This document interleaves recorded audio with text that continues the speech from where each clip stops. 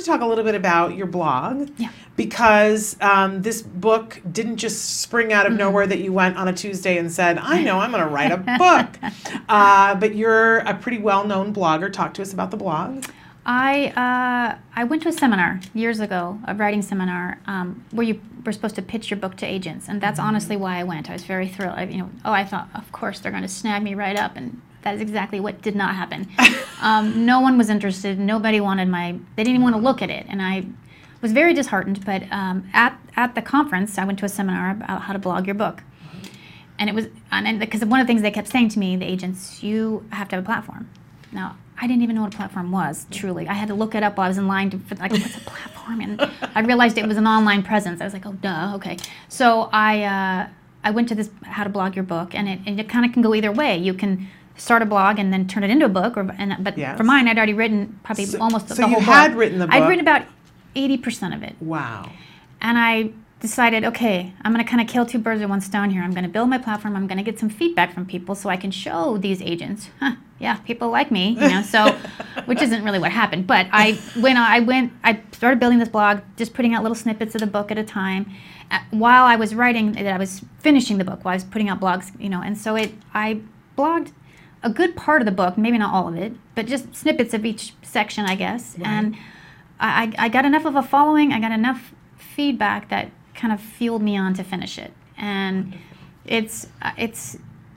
I'm so thrilled. I was thinking this morning, the age that we're in, that as something I've always wanted to do is be a writer, but this topic obviously is very passionate for me. But if this had been 20 years ago and I wanted to write this book, it would have been written complete in my solitude, and it's such a different experience. I've had so much relationships with the people who've read most or going to read it. That's very powerful. As an autistic mother with an autistic son, but as a writer too, it's super powerful. And blogging, it was a great tool for me. And so now the book is out today. Yes. This has been a long time coming, but Yes. you're here, you arrived, the book is out. We really want to encourage people to get it, read it. Wonderful book, available Barnes & Noble and on Amazon today. So what's next, Mom?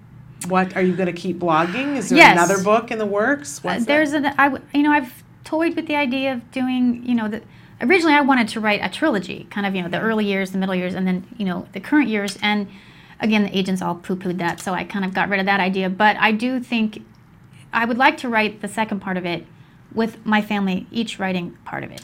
My daughter and my husband, and even Ryan, if I could, if that's something that would be of interest to people, I don't know. I think the reason I wrote this, honestly, was just to show people that our story is very much like, we're not that different in our story. Yeah. It's just I wanted to show people that there's hope. I mean, that's really what it's about. There's always hope, always. Mm-hmm. And what I went through was kind of reevaluating what I wanted for my family. And it went from, with his diagnosis, the devastation, and just this burning desire to make him normal. And after a short amount of time, I realized that's a stupid goal. There's no such thing as normal. I just wanted him to be happy. And I think that's what we all want for our children. We just want them to be happy. And he's happy. My daughter's happy. And I just want people to see you can get through the ugliness, you can get through the pain, and just focus on them, and it all works out. That's kind of what I wanted it. It's amazing.